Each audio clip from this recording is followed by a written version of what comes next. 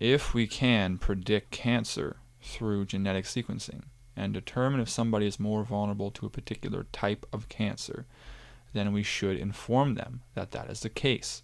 It is prehabilitation. Rather than reacting to the fact after it's already happened, it basically takes the power into our own hands in order to determine the likelihood of an illness to occur through proper genetic sequencing. And that way you could also recommend certain dietary standards and routines in order to guarantee they do not fall victim to that illness.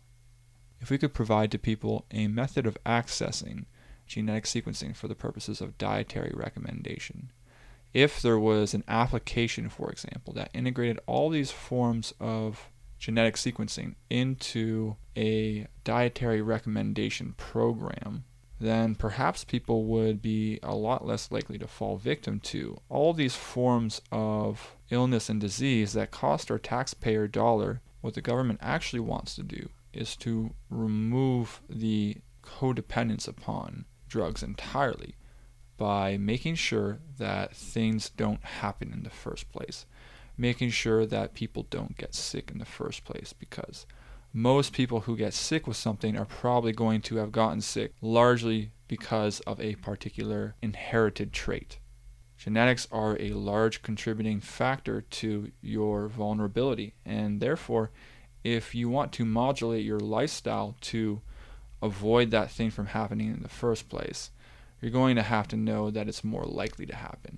And hopefully an application such as this would have particular recommendations for you. It wouldn't just tell you that you're doomed or that you are going to be more likely to get breast cancer or whatever it may be. It would tell you exactly what you should do to avoid that from happening. The protocols you can take that will mitigate or eliminate that possibility from your life.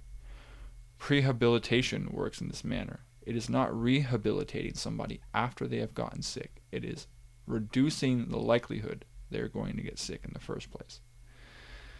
Now, normally that is done through wellness, lifestyle, and dietary recommendations that are given by naturopathic health doctors, but I think that this can be much more scientifically grounded in medical and biological research. I think that this can be done and that this can be enhanced through genetic sequencing, meaning now that we have all these various forms of lifestyle changes we can implement in order to make our lives better or improve the chances that our lives are going to be better. What routines may be more beneficial to our specific genome? Now you're not only just doing things because they're likely to help you, but you know exactly what things are more likely to help you based on your genome. What kind of exercises should you be doing? Or what kind of exercises are more beneficial for whatever body type is indicated by your genetic sequence, for example. What kind of foods would you be more likely to feel good eating afterward? Meaning, what kind of foods convert to long-term potential for your health and not just short-term gratification? Now, instead of thinking solely in terms of particular dietary trends such as vegan or paleo or keto or carnivore, now we can think of all these diets as a very large spectrum that should be modulated based on your ancestral lineage and what foods were more commonly eaten throughout your evolutionary history. That can all be identified by genetic sequencing.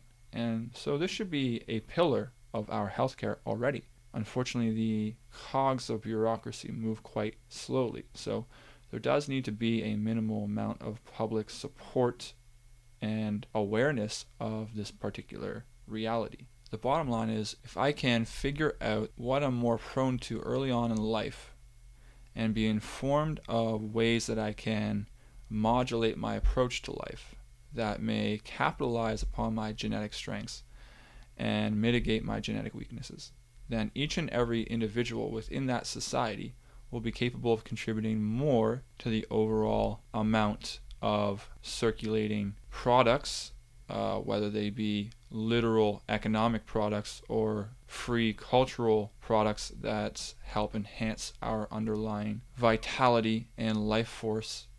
Genetic sequencing can help by informing us of the underlying architecture that was already there before we were born.